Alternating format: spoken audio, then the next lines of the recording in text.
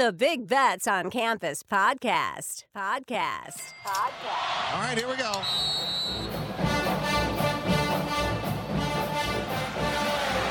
Spreading the court.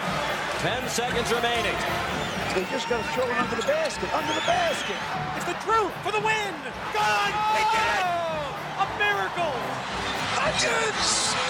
Double order. Hit that one from the parking lot. Welcome to the Big Bets on Campus podcast, presented by BetMGM. I am Matthew Michael Cox, 1/3 of the three-man weave. We are joined by Jim Root and Kai McKeon per usual.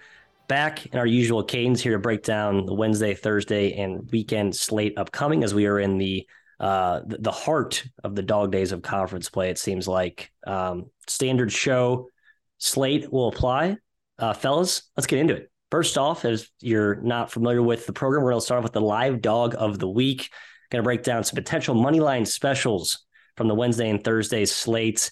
Do this every week. Let's recap how we did last week, and let's do it quickly because there's nothing to write home about. TCU and Pitt blew tragic leads in the second half, destroying any chance in a money line special hit there. And I think we had a few other ads, fellas, that did not go as planned. But it's a new week, a new dawn, a new day. Let's get to it. Where's my dog? Where's my dog? Where's my dog? I highlighted my, what I would call six favorite that look like potential, good value money line plays, dogs in good spots, catching favorites that are a little bit vulnerable at this point. Let's start Wednesday first, a showdown in Virginia. Mr. McKeon, the Hoos are hosting their in-state brethren Hokies, who are losers of 4 straight right now without Hunter Couture in the lineup. Mike Young's Hokies are kind of reeling, but hey, Virginia, no juggernaut themselves, 1-4 against the number in their last 5 games. You think the Hokies can go in to John Paul Jones Arena and pull this one off? I sure do, Matthew. I think the Hokies are going to be very desperate to get a win here. Obviously not a great start in ACC play. I think that's mainly due to Couture's absence. So I'm thinking the Virginia Tech Hokies can pull a little magic here, take down the Hoos outright. They've lost 5 straight in the ACC. They need this win like blood if they're to stay in the at-large conversation, in the ACC conversation. So I think they can hang around 7, certainly. Money line, I'm sprinkling. Yeah, these games are historically very, very close, almost no matter the spread, but especially when both teams are very competent, as they are this year. Couture is expected to be back tentatively. We're recording this on Tuesday, tentatively expected to be back on Wednesday. That's no guarantee, but they're a completely different team with him in there. Arguably their best perimeter defender, the shooter that they run off all their intricate off-ball action. This team actually has some serious undervalue to them right now. So, Matt, I think there's going to be a worthwhile split your bet on spread because I think 7 is going to be too high. And then also a little bit of money line because there's going to be a lot of threes going up on that Hokie side. And if they get hot, watch out. Yeah, no, they're really to make shots, as Mike Young says. We got guys that can flat out ring the bell, but obviously without Mr. Hunter Couture in there, that's one of their key snipers. I'd have to know he's in and healthy to feel confident there. Let's hit 2 more mid-major potential money line specials on Wednesday. The first is UMBC at UMass Lowell. The Retrievers going on the road to UMass Lowell, who was a non-conference mini juggernaut, I would say, but Jim are in the midst of some regression as they are 1-4. Against the number in their last 5 games. However, they did smoke Vermont. So I kind of think this is a team maybe that just rises to the occasion. And certainly when UMBC comes to town, that'll be one of the top dogs in this league. And you could maybe see a potential repeat of that. Or are you still betting on the regression monster that's been gobbling up the Lowells lately? I'm betting more towards the regression monster. They smoked Vermont, but they also lost outright at Binghamton, got blown out at Albany. Those are 2 teams outside the top 300 in KenPom. Like they just don't have the same juice that they had in the non-con. They played a terrible schedule, and now they're actually playing teams that are familiar with them. It's a lot of the same cast of characters as last year. I think they're going to see a lot more even games, and UMBC has some real offensive upside. They've looked really, really sharp. Been impressed with them so far this year. Jim Ferry's bunch. Honestly, the Vermont blowout raised an eyebrow for me, but it was a huge game from Alan Blunt, who returned from injury, got kind of inordinately hot from the perimeter. I think UMBC's got a great shot to upset them here, Kai. I do too. I'm just done with Lowell in general. I was on Vermont against them, sandwiched between, of course, the Binghamton and the Albany loss. So just can't time this team. Didn't do well against them in non-conference play, but they have been totally ordinary since then. Their ATS records are normal, like you'd expect. They're not a juggernaut anymore from that perspective. I'll probably sit this one out. The spread might be a bit low, frankly, from where I have these two teams rated, but I totally believe UMBC can pull the win here, Matt. I'm just staying away. Yeah, I mean, just based on the implied line of 5 going off KenPom, I'm sure it'll be, I'm guessing it'll be a little bit lower, but it won't be a huge upside in this money line play. But if you think these two teams are basically near equals, don't believe in some massive home court edge for Will, I can certainly see some value, taking plus 150 or plus 160 potentially on the money line there. Last one I wrote down for Wednesday, Mr. McKeon, Missouri State heading on the road to Drake. This is a rematch, and we're going to get a lot of these rematches as we go through the later chapters of our Best Bets on Campus program. Got to look at that first game to see what happened. I think that usually can tell some of the story, or it can make absolutely no sense whatsoever. That's just kind of the rhyme and reason of college basketball. Missouri State already beat Drake at home this season. KenPom thinks they'll be catching close to 7 on the road in Des Moines. Do you think they have the juice to pull off the season sweep of the Bulldogs? No, I don't. I think Drake. I think it's Drake's game. Yeah, Missouri State much better at home. They're 5-2 against the spread at home with a +2 cover margin. On the road, they actually are over 500, but it's a different team in my opinion, and certainly an angry Drake team that frankly just missed shots. They had so many opportunities in that first game to win. They blew it. It was like 52-49. So I'm not going to back Missouri State here tomorrow. Yeah, Drake did the same thing last year at Missouri State. Couldn't make a single jump shot and ended up losing to them. Got them the other time. They got swept in the regular season last time, beat them in the conference tournament. Tournaments right now. I think Drake gets them back here. I'm just not super high on this Missouri State team. They can swarm you defensively, but at Drake, I think they get their retribution on them, Matt. Yeah, I think it's ugly, but I don't trust Missouri State to actually pull off a second straight regular season sweep of this Drake team that's veteran laden and fairly accomplished. They got some guys who have been around the block or two. A quick scan toward Thursday. There's 3 that jumped out, potential money line specials. Kai, any of these 3 pop to you? And I only chose one as a teaser for my ultimate pick here. The first, though, Georgia State at Old Dominion. The Panthers got white hot from 3 last week, and after posting like historically bad shooting numbers. So all of the regression came in one fell swoop over the weekend. I wonder if that continues, or is that an anomaly? They go on the road to ODU, probably catching close to 6. We have Rice going to North Texas. The Mean Green have been awesome, but Rice has been no slouch themselves. And if you look at the KenPom line of 12, you could be catching, 3-1 here on the money line, perhaps higher, depending on where that opens up. So I think there's some value in a very prolific shot making team offense in Rice. And then my favorite of the bunch is William & Mary, Bill & Mary, going on the road to Delaware. KenPom has us at 8, and I think it probably opened closer to 7 or 6 in the betting markets, because Delaware has been bet against because of the injuries they've dealt with. I think Bill & Mary may be a popular dog here, but I still think they get the job done. That's my pick, Jim. Any of these 3 jump out to you for Thursday? I'm taking Georgia State. I've been lying in the weeds waiting for them to show some semblance of offensive competence, because I think Jonas Hayes is a good coach. And Dwan Odom came off the bench. I don't know if rejiggering the lineup kind of set them up better. But just the fact that they made shots, I think will build confidence for them. They were truly one of the worst 3-point shooting teams in the country, maybe the worst before that total explosion last game. I think they can get Old Dominion here. ODU, pretty solid talent roster. I like the pieces they brought in via the portal, but I don't perceive them as a great favorite. And Georgia State, like I said, I think is really rising up, Matt. That would be my pick here. I think North Texas smokes Rice, unfortunately. Jim, I agree. North Texas won by 33, 23, and 18 last year against Rice. They have their number, and Rice just survived an overtime game with UTSA. They're a tough team to really trust. I understand it makes them kind of an attractive variance play, but not against North Texas. I like Bill & Mary personally. They impressed me by beating UNC Wilmington outright. That shocked me.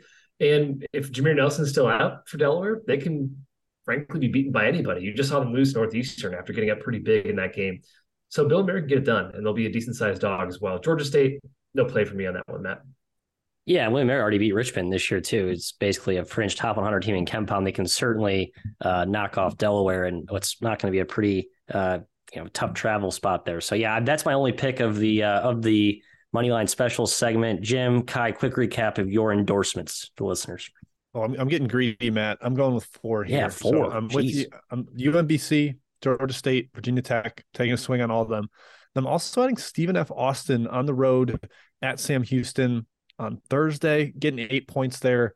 I think SFA is really undervalued right now because they were just wrecked by injuries. There were points this year where they had 7 healthy scholarship players, but basically everybody is back now. They've got size, they've got depth, they got better guard play.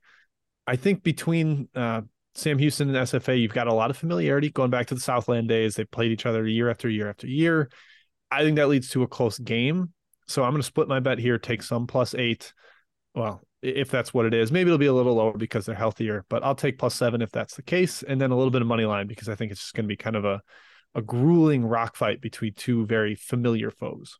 I dig that angle, Jim, but boy, is Sam Houston good. Those Bearcats, man, they got the juice. I was also on SFA against Southern Utah. They blew a lead, ended up not covering. I wasn't thrilled with them. So I'm just sticking with Bill and Mary Matthew and Virginia Tech against Virginia. And I'm just taking half of Kai's portfolio with Bill and Mary. So put all my eggs in the tribe basket. Let's go, Dane Fisher and company. Let's get it done. All right, we move on to section number 2 of this presentation. It's going to be a quick one because at this point in the conference season, there are not many ripe pickings for what we call blowout city, looking for ripe opportunities to bet teams at large numbers. Fire in the hole! This place about to blow! But man, the one I saw that popped out as I hit Fan Match and scrolled to the bottom of KenPom's thrill score page, there was Old Hartford sitting there going on the road to Morgan State as an independent, not a conference game because they are not in a conference this year, Jim. KenPom has this at -17. Morgan State is laying 17 points to a D1 basketball team, and that is Hartford. But Hartford has been an absolute calamity, as we all predicted. I guess the question is, how low can Hartford go? They can continue to go lower. It appears all they're doing right now is playing teams who are mid-league play, and this game shouldn't matter at all to them. And half the time they've got familiarity. They're teams they've played in the non-con, and they're still getting pasted. Lost by 25 to UMBC. Didn't cover against St. Francis or Sacred Heart. Didn't get killed in those, but they did already play Morgan State to a 7-point deficit. But I just don't buy this offensive system at all. Hartford lacks talent. Key piece Jared Kimbrough has been out, missed last game.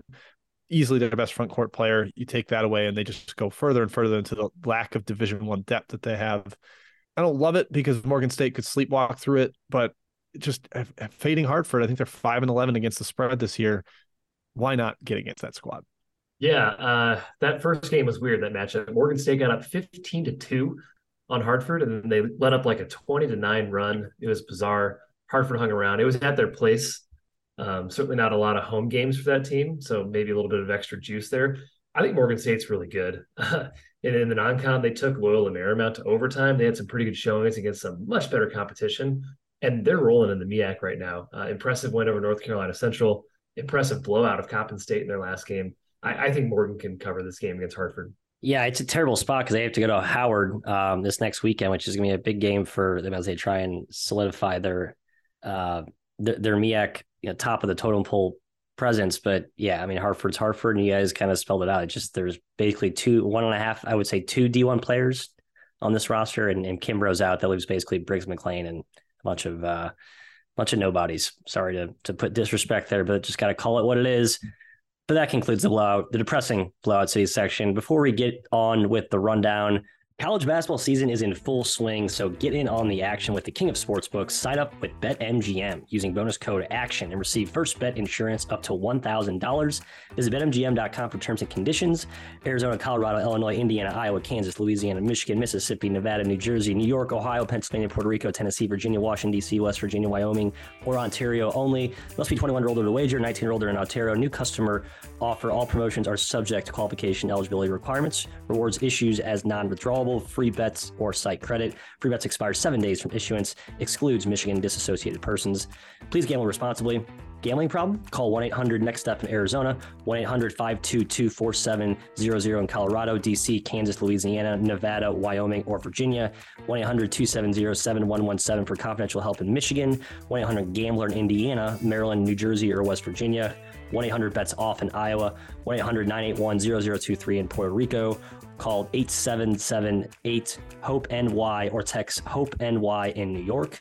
Call or text the Tennessee Red Line at 800-889-9789 or call 1-888-777-9696 in Mississippi. In Ontario, you have questions or concerns about your gambling or someone close to you, please contact Connects Ontario at 1-866-531-2600 to speak to an advisor free of charge. Sports betting is void in Georgia, Hawaii, Utah, and other states where prohibited. Promotional offers not available in Nevada and New York. Now we're going to break down the power games of the week. Feel the power. Oh, I can feel it. We had a trifecta picked out for Wednesday. We're going to be homerish for you two as Mizzou alumnuses. That's not a word, Mizzou alumni. You will be hosting Pig Suey, Arkansas on Wednesday in a little rematch from a very competitive bout you guys put up at Bud Walton Arena. I know that Arkansas has fallen, not really fallen off, but certainly had some turbulence the last couple of weeks, and that may not look as impressive as a performance as I think it did at the time, but I still came away very impressed with Mizzou's ability to go into a hostile environment and play well. Now do they get revenge back on home ice, Jim, at Mizzou Arena? They sure do. I actually really like this spot for the Tigers. Arkansas has struggled mightily on the road. They struggled mightily against zones. This is going to be a raucous atmosphere, and Mizzou will zone. They're going to throw it at them. They're going to mix it up. They did a lot in the first game. Unfortunately, Arkansas just hit a ton of mid-range shots down the stretch. Devo Davis, Ricky Council got into that 12 to 18-foot area and couldn't miss, frankly, during the second half. But I thought the plan was good out of Mizzou. First half really slowed them down, kept them out of transition. If Arkansas can't get to the rim, they really struggle to score, and they prefer to get to the rim in transition. I think Mizzou's going to do a good job of packing it in, taking lessons away from that first game. And if the line is right around pick, all you got to do is select the winner here, Kai. Mm-hmm. I like the Tigers getting right at home. Jim, I like our Tigers too. Game one up 25-8. They're up 15 towards the end of the first half, and Arkansas came back a bit. Also, frankly, and not to complain too much, but the reffing was pretty tough down in Arkansas. The Hogs got to the line probably a little bit more than they should. Ricky Council certainly hit a ton of mid-range jumpers that he's capable of hitting, but still maybe not the one that's sustainable over a long sample size. And this is a get-right game from Mizzou, right? They just lost twice in a row on the road to A&M in Florida. They shot 10 for 48 from 3 combined in those two games. Barf. They're going to swing back up here. It is going to be a crazy home crowd. I'm going to be in attendance, so that's worth like 6 or 7 points. Folks, so, factor that in. Get that in the handicap. Factor that in. It's going to be an awesome environment. I can't wait, Matt. I do like the Tigers here. Yeah, this Arkansas thing is starting to unravel. Like, you watch that Vanderbilt loss. First of all, giving up 97 points to Vanderbilt was not a good omen. But then just the kind of petty. There's a ton of texts, whiny, chippy. It felt very. We've seen Musselman do this before, right? If he's your guy, you love him. If he's not, it's certainly easy to hate him. And it was easy to see why he can be a good villain for opposing SEC programs. I think it just feels like a team that's starting to kind of fall apart with 2 key pieces stripped from their moorings there with Nick Smith and Trevion Brazil. So yeah, that's why I think it's different, Matt, because you go 2 years back, early January, they lost 4 out of 5. Last year, from mid-December to early January, they lost 5 out of 6. This year, they've lost 4 out of 5. But I think it's different because of the personnel limitations. If you told me Nick Smith was back tomorrow, I'd say, you know what, they're going to be just fine. But I still have some concerns because you take out that lottery talent and you take out their most versatile big and their total lack of three-point shooting. Yeah, it could be an issue. Yeah, even Anthony Black's been a little bit erratic the last couple of games. It just doesn't have a lot of help around him. We're going to Big 12 country for Bedlam, Mr. McKeon. Oklahoma State hosting Oklahoma for our second of the 3 power game features on Wednesday. I see you're ugly and I raise you uglier is kind of what I feel like this game turns into. The key thing here personnel-wise is, does Moussa Cisse return for Oklahoma State and how effective is he? Just an absolute pivotal piece on both ends for this Oklahoma State team. Defensively, they need him up front. Offensively, man, they really get stuck in the mud. I think Oklahoma just simply out-executes them here. What are you looking at? Yeah, OK State's won 3 of the last 4 in this matchup. They tend to have, I guess, Oklahoma's number, so to speak. But without Moussa Cisse in the lineup, if you don't know his status, I think it's hard to back Oklahoma State, despite them being pretty competitive. for a while against Texas, against Kansas State without him. Didn't do very well against Baylor. I don't trust them to win games, especially against a well-coached team like Oklahoma, especially one with a guy in Tanner Groves who can certainly take advantage of Oklahoma State inside and from the perimeter. I can't back Oklahoma State without knowing his status, Jim.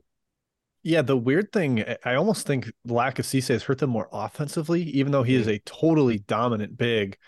In Big 12 play, they're still leading the entire conference in 2-point percentage defense, but they're also dead last in 2-point percentage offense. They don't have his vertical spacing where they're just kind of, he's rolling down the lane like a freight train on a pick and roll, and they can just toss it up and get a free dunk or dump it off to him in that dunker spot and get a free layup or dunk. They've really lost a route to easy offense that way. And without that, against a well-coached Oklahoma team that's going to go under every ball screen, force you to shoot over the top, I don't like that matchup for the way this Oklahoma State team is made up, Matt. So I would lean towards Boomer Sooner on the road, and I think that's going to be the way this one trends without Cisse. Yeah, we'll see what that line opens. I bet it's close to pick. I think KenPom's got it -2 Oklahoma State, but I bet it trends closer to pick them, just given, I think, the general sentiment in the market surrounding Oklahoma State without Cisse. But again, if he returns, that kind of, changes the script there. And he has like been dressed for 3 straight games. Right, he's close to returning. Really I think gone through warmups, and he returned from his injury in the game he suffered it. So it always seemed like he was close to coming back, but he dresses and then just like stands under the basket during warmups. So you should know early if he's going to play. All right, last one. Definitely the best game on the Wednesday slate. Marquette hosting Providence. Everyone remembers, well, if you're a diehard fan, you remember the instant classic first meeting between these two this year. Double OT thriller at the venue formerly known as the Dunk. Now it comes back to the Midwest, to Milwaukee, where Marquette has been invincible, although they've been pretty damn near invincible everywhere they've been this season. At some point, Marquette's going to be overvalued, in my opinion. And I think this is actually a good spot, Jim, to do the play Shaka as a dog, except you play Cooley as a dog against Shaka on the road. So I know Providence won that first game at Providence. I actually think they compete here again on the road. Yeah, these are 2 of the best 5 underdog coaches in the entire country by splits. Now you have only one of them can be an underdog. That's the way the line works. And it's going to be Cooley on the road. They did get that huge W in double OT, despite Tyler Kolek had like a personal 9-0 run in overtime there to get them close. Maybe it was a 9-2 run. Interestingly, though, last year, the meeting at Providence was really close. 65-63 Providence win. What do you know? They won a close game. The one at Marquette was a 30-point blowout. That was the one that ripped down Providence in all the analytical rankings, where lose by 30 and then win your next games by 20 points combined, and kind of what started the whole luck-based and devalued them analytically. I think Marquette's capable of doing that. The top 5 Big East teams have all been awesome at home against other top 5 Big East teams. UConn versus Creighton. Creighton's held serve at home. Marquette, Xavier, Providence have all held serve at home against the bigger teams. I think Marquette holds serve at home again here. But depending where the number is, Mr. Cooley is known for sneaking inside that number, Kai, just like he did at Creighton. Yeah, he did that without Jared Bynum. But I think that is a huge piece of this handicap. You have to know Jared Bynum's in. Providence without him is going to very much struggle against Marquette's pressure. In that first matchup, they just turned the ball over. Providence grabbed offensive rebounds, though, and that's their advantage against Marquette on the other end. Some fun little factoids here. Providence right now in Big East play, the worst ball handling team in the conference. Marquette, number 1 in turnover rate in conference play. On the flip side, on that same end, Providence, the best offensive rebounding team. Marquette, the worst defensive rebounding team. So certainly advantages on both ends on that side. On the other side, you have the best offense in Marquette in Big East play going against the best defense in Providence in Big East play. It certainly is kind of an interesting force versus force, but without Bynum, I think it's Marquette's game. Even with him in the lineup, Matt, I still sort of lean towards Marquette here. I love this squad. It's a great squad. And yeah, we've been talking about the in height mismatches they've been dealing with, but they overcome them basically every game. They probably should have covered at Xavier. Just 2 free throws sunk them late there on Sunday. There's actually a lot of good games on Thursday. I apologize for not getting to those, but we're going to focus on mid-majordom for our Thursday breakdowns. We pivot to our mid-major game of the week. Got 2 picked out for us. We're going to ASUN country for our first one. That's Kennesaw at Stetson, who's been a sneaky bottle rocket the last few weeks in this league. And Kennesaw has been awesome pretty much start to finish all year. I think we thought they would be good. They're mega talented. Jim, battle for first place here. Stetson probably going to be landing close to a field goal. Stetson hosting Kennesaw at Stetson down there in DeLand, Florida. DeLand, how do you say it?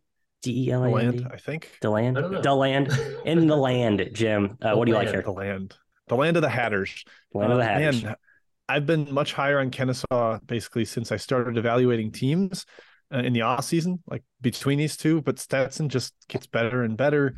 They do not miss threes, 15th in the country in 3-point percentage. Their whole game is turn this into a half court grind, and then we'll outshoot you. And they've done that repeatedly with much success. Kai, they're about as lopsided as a team as you'll find in the country in terms of a 52nd ranked offense, 322nd ranked defense. It's projected to be a slow game, but the efficiency is going to be off the charts. Kennesaw's offense is all about drive and dish, get into gaps, kick out the three, shoot over the top. Stetson actually takes away the 3-point line pretty well. So I actually think Stetson has the better matchup angle with this one. And just the way they're trending, man, the way they've been playing, I've been so impressed. And Kennesaw, it's going to be a tough task on the road. It's been a shocking season for Stetson. They were expected to be a bottom 4 ASUN team, and right now they're competing for the top spot. Kennesaw, on the other hand, more or less expected. They probably still have exceeded expectations, but less so than Stetson's meteoric rise. Interestingly enough, these two teams are right next to each other right now in KenPom, 176 and 177. Yeah. I think the difference here is, though Stetson has started so hot, I mean, I don't know if their 3-point percentage is sustainable. 41% in conference play, and they're also the best ball handling team in conference play. That's really taken them towards the top. If they have an off night, they're kind of screwed because their defense is very bad, whereas Kennesaw is pretty solid on both ends of the floor. They're not really going to make mistakes on either end. They're going to be rock solid. So I actually lean towards Kennesaw State here. I think you saw the cracks with Stetson in their last game against EKU. They got blown out by a very good Colonels team. I think they could lose this game as well at Kennesaw. So I lean towards the Owls here, Matt. I like the Owls a lot. I'm with you. I think the 3-point shooting is much more sustainable on Kennesaw. I think they actually have legit shooters. I think Stetson has a couple with Panzo and Brown. I don't know if I buy the others who have made shots at the rates that they have. And even had Luke Brown shooting 52%. I mean, I know he's a good shooter, but he's not going to shoot 52% the rest of the year. So I'm with you. I think I'm a little bit of regression coming for the Hatters. How about Luke Brown, 60% in conference play? He was a 30% shooter last year at Ball State. He is a very good shooter. I remember Ball State fans were clamoring for his debut as a semi-highly touted recruit out of Indiana. But again, I don't think even Steph Curry would shoot 52% for a whole year from behind the arc. A big showdown here in Colonial Country, my second mid-major spotlight game on Thursday. Jim, not going to be at Trask Arena, where UNC Wilmington has kind of carved out their own niche as one of the best home teams in college hoops. They go on the road to New York, headed to Hofstra, who's been awesome since they got Aaron Estrada back. This is for a battle for second place, as Charleston still has the mantle atop the CAA leaderboard, but still a lot to play for here. Should be a fun one. Another game that KenPom has pegged as a -3, basically a coin flip on a neutral, but the -3 for home. What are you looking at? Well, Hofstra was awesome until Monday. Martin Luther King Day, they got smacked by Towson, put up 47 points on 63 possessions, lost by 21. That was the kind of like eyebrow raiser. Like, what's wrong with Hofstra? What happened here? To me, it feels a little more like an outlier performance, just digging into the numbers. I don't think they're going to shoot 4 of 27 from 3 in another game. I just don't see that happening. A team is far too potent from beyond the arc to do that sort of thing once again. And Wilmington, they got right on Monday, suffocated Elon to the tune of a little 8-point win, but they were big favorites in that game. Yeah. Didn't actually play that well, just had a strong defensive showing. I think Hofstra actually takes this one, Kai. I'm not willing to bet against Wilmington yet because, man, they've been almost invincible against the spread the last 2 years. But taking them out of Trask, I think, is rather important. That home court's been like super, super strong the last 2 years. And Hofstra, again, I think they're going to shoot the ball a lot better than they did on Monday. Yeah, strange couple games for Wilmington. After the Charleston effort, which they came back and covered, barely lost that game, losing outright at home to William & Mary, and then not putting away Elon. Concerning, but I still believe this team is very good. And all I see right here is UNC Wilmington as a dog in conference play. I lean towards the Seahawks in that scenario pretty much every single time. I'll probably be on them, but I admit that Hofstra is very, very good. And I don't really like that they're off a major loss to Towson, definitely some energy in this game for them, some high motivation to get right. I like the spot better for Hofstra. They have a week off after this game, where this will be the third of a 4 and 7 game stretch for UNC Wilmington. I think those tend to take a toll as you get deeper into conference play. So something to keep an eye on. Maybe the as deep as the Seahawks are, I worry that might be losing a little bit of juice. And our not so favorite section up next, the Trash Man Pick of the Week. The Trash Man Pick of the Week. I'm the trash man. Just throw me in the trash. You're garbage, and you know it. Totally unreliable. Is that it? Undependable. Is that it? That's it. You've been told off. How do you like that? Good. Again, conference play. Not a ton to pick out for this batch, but Northeastern versus Stony Brook jumped to me, and I chose it not because I don't think both teams are terrible. I just think both teams are weirdly tough to figure out, but also could be terrible. I don't know if there's one game I will not bet on more, if that makes any sense, than this game. Jim, do you have any read whatsoever? Because I certainly do not. Well, they're both like always terrible for a stretch in every game they play. Northeastern will get down 10 in every game. Sometimes they'll fight back. Sometimes they won't. Yesterday on Monday, they did fight back and got a huge win over Delaware, which was rather surprising, even with the Blue Hens shorthanded. But man, Stony Brook will do the same thing. They've been shorthanded all season. Dean Knoll's been out for the entire year. They've had issues with Aaron Clark in and out of the lineup. Again, yeah, Kai, like Matt said, because of some of the absences, because of the in-game erraticism, whether erraticism is a word or not, it's debatable. I like to use it. Sounds like the one. in-game volatility. We'll go with that. If I were to bet this game, which I don't think I will invest in the Trashman Pick of the Week, it would be live. And I would say somebody gets down 10 or 15, let's get on the other side and just hope that works out. Yeah, game 1, Stony Brook, 1 at Northeastern. So maybe a little payback here for Northeastern on the road. Game was ugly, less than 70 possessions. No one scored over a point per possession. Both offenses kind of struggled. The one thing I think that goes in Northeastern's favor here is Stony Brook is probably the only team in the conference, or one of the main ones anyways, that doesn't really take advantage of Northeastern's inability to handle the ball. That's been their problem since Tyson Walker left for Michigan State. They've been turnover machines, and Stony Brook forces turnovers at the lowest rate in the conference. They just don't do it. So you put that out, you take away one of Northeastern's biggest weaknesses, all of a sudden they look pretty attractive, especially trying to get a revenge spot here after Stony Brook beat them on their home floor. Yeah, I think the revenge angle is notable. I just love my guy, Frankie Policelli. It's a bummer that team has been crucified with injuries this season. They just haven't had any chance to get any sort of momentum. It's why they were a great fade early on. They're not good now, but I don't think they're as fade worthy as they were earlier in the season. All right, to spotlight. And we mentioned a couple of these teams earlier in our breakdowns, but we're going to basically talk about what I'm calling the conference killers, teams that are undefeated against the spread since conference play commenced. We have the SEC trifecta, we have the Westerners, and we have the under the radar low majors. Am I not so creative bucketing of these teams? Let's start with the big boys. Kai, Alabama, Georgia, A&M. Alabama, not surprising. Everyone knows they're good. They've been awesome. They've just been better than people think. Georgia, Mike White, I think we thought they'd be feisty, but man, they've been a mini against the spread wagon lately. Been Texas A&M, have they reversed course after a pretty dreadful non-conference showing? Yeah, I mean, Texas A&M was expected to be a top 40 team by most people, ourselves included. They brought back almost everybody from last season, a team that just missed the tournament. So this ascendance, I guess, is less surprising than, say, Georgia, who, while we thought they'd be improved, Matt, you're right. We didn't expect them to beat, for instance, Auburn outright, for them to be 3-1 in the SEC to start. I tend to think Georgia and A&M start to conference play is pretty real, especially the manner of which A&M has beaten their last several opponents. I mean, they crushed LSU, Mizzou, and South Carolina, beat them by 40. So I'm pretty in on A&M ascending here. I think Georgia is much better coached and athletic and locked in. I'm pretty in on them as well. And of course, I'm in on Alabama, Jim, as one of the top teams in the country, top 5 right now for sure. Yeah, Alabama rocks. They're like in line for a 1 seed at this point, and totally worthy. The curious thing with Georgia and A&M is I think they set themselves up for this ATS success by stinking in the non-con. Georgia really struggled with injuries. They had guys in and out. They had flu. They had everything you could have go wrong. And then Kyron Lindsey transferred, maybe a addition by subtraction in terms of chemistry. So they were set up to bounce up. And same with A&M. You lose at home to Wofford. You struggle in some of your bye games. The problem is beating South Carolina by 40 vaults them up the analytical rankings to a point where maybe there's not going to be value on their numbers anymore. I think they've maybe found their level. They're at 47th now. Before that game, they were 63rd. Like, you jump up 16 spots, that actually means something at this stage of the season. They had gone as low as 75th before they got into league play.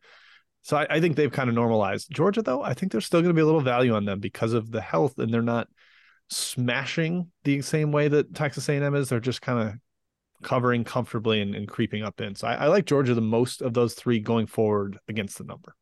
I think I do as well. Yeah, Georgia had a problem with beating bad teams by, comfortable margins in non-conference play, Jim, because of the reasons you mentioned. Partly, it's just not a team that profiles. Mike White historically has never been a guy that just crushes as a large favorite. I don't have the data to back that up, but anecdotally, it's just not how his teams play. They're built on defense. They're not built to run away from you on offense, and I think that plays up well, but it doesn't play down well, which does give them value coming into league play.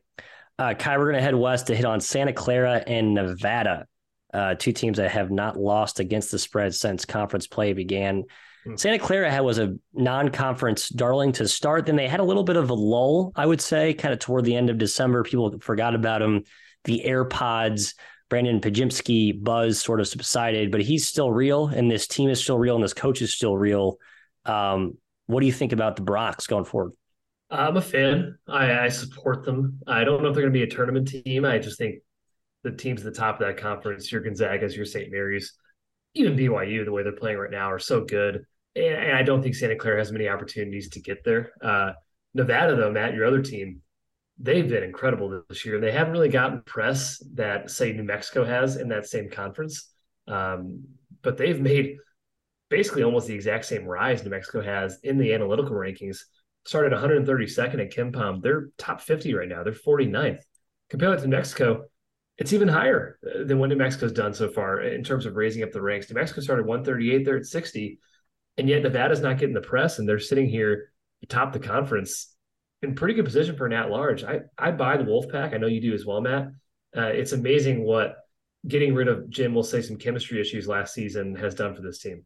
Yeah, and they're not even like full strength. I think they thought Hunter McIntosh would be their best point guard, transfer from Elon, that had actually had a pretty solid career for the Phoenix, and he hasn't played at all. He's been injured all year, and they've kind of cobbled together that situation, Matt. I think you've said it's helped them. They've played bigger, and that's helped their defense. Yeah, they're so long. Maybe not having long. Yeah, super long. The difference is that New Mexico started 14-0, and Nevada didn't start undefeated. So the eye-popping wow record wasn't there, but they've been just as effective and maybe are nearly as in decent a shape as for an at-large.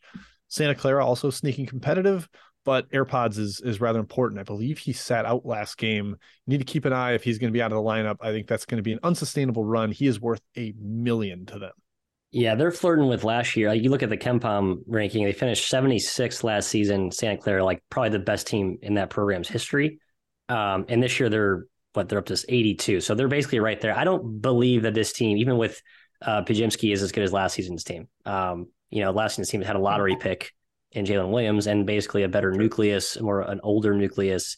So just from that lens, I do think Santa Clara is a little bit of a sell. Nevada, I buy more just because of just the program history. And Alford's had success being an overachieving coach with lower expectations, right? I think he got kind of he's better in New Mexico, better in this current situation than I think he is in the prominent spotlight at UCLA. So I kind of buy the pack. Just one little thing for that Santa Clara thing. I think the spot Saturday where they go on the road to St. Mary's, St. Mary's barely won at Santa Clara. I think that's a smash. St. Mary's might win big, especially if Pajimski's still out. St. Mary's is incredible. We talked about teasing that as like a potential, this is the year they beat Gonzaga in the WCC. Now it's like they're almost favorites to outpace Gonzaga. That's how good they're playing, up to top 10. How about the AP poll, Matt? Top 10 in KenPom, but not ranked in the AP poll. What does that tell you? I think the AP poll got it right, as they always do, Kai. So we are we bow down to the AP poll and those esteemed voters who know exactly what they're talking about.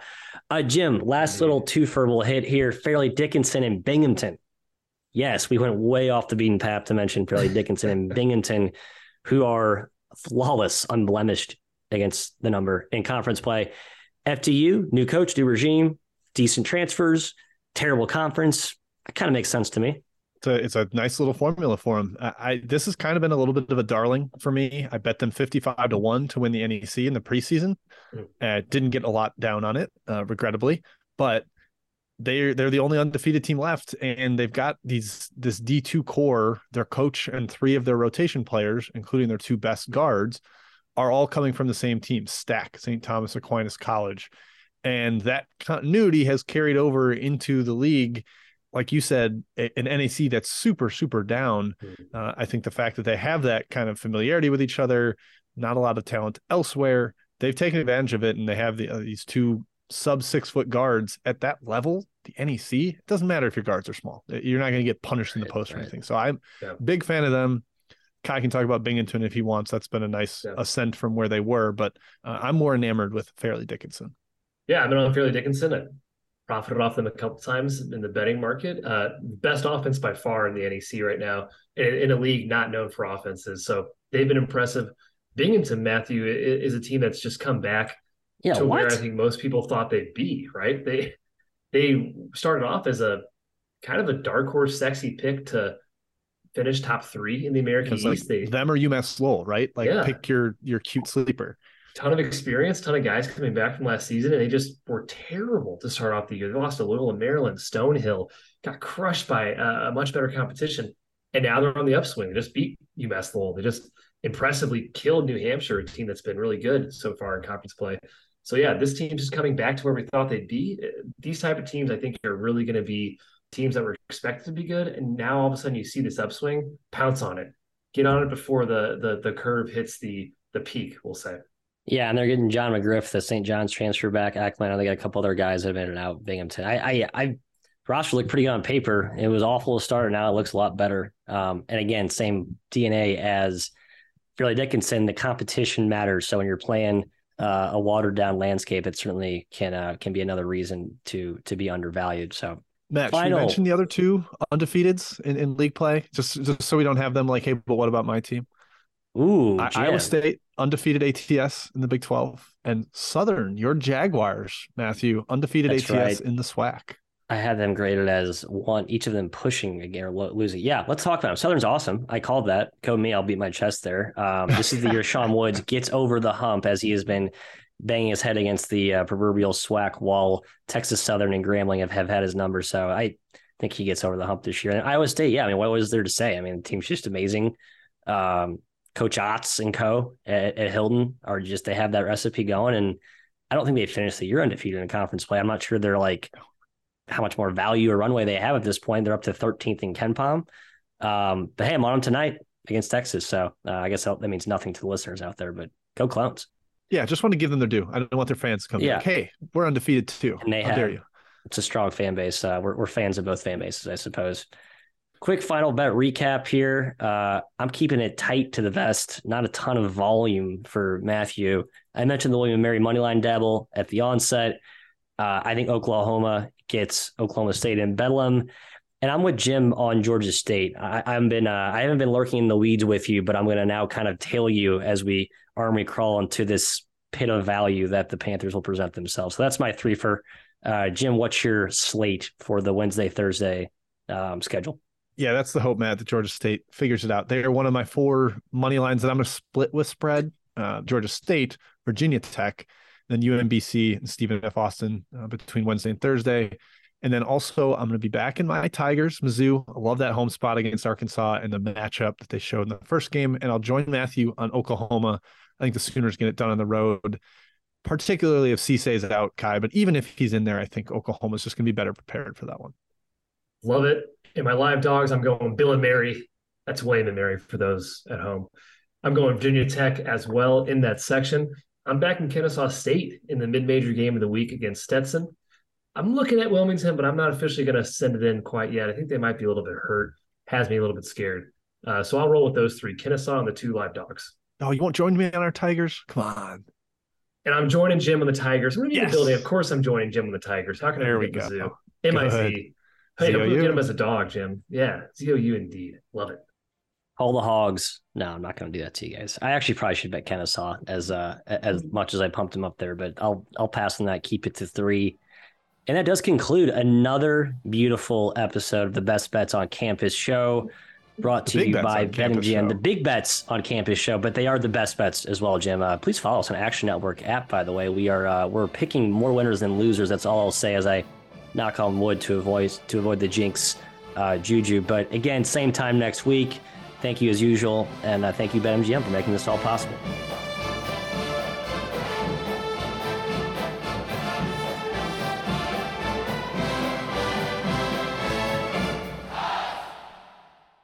Action Network reminds you, please gamble responsibly. If you or someone you care about has a gambling problem, help is available 24/7 at 1-800-GAMBLER.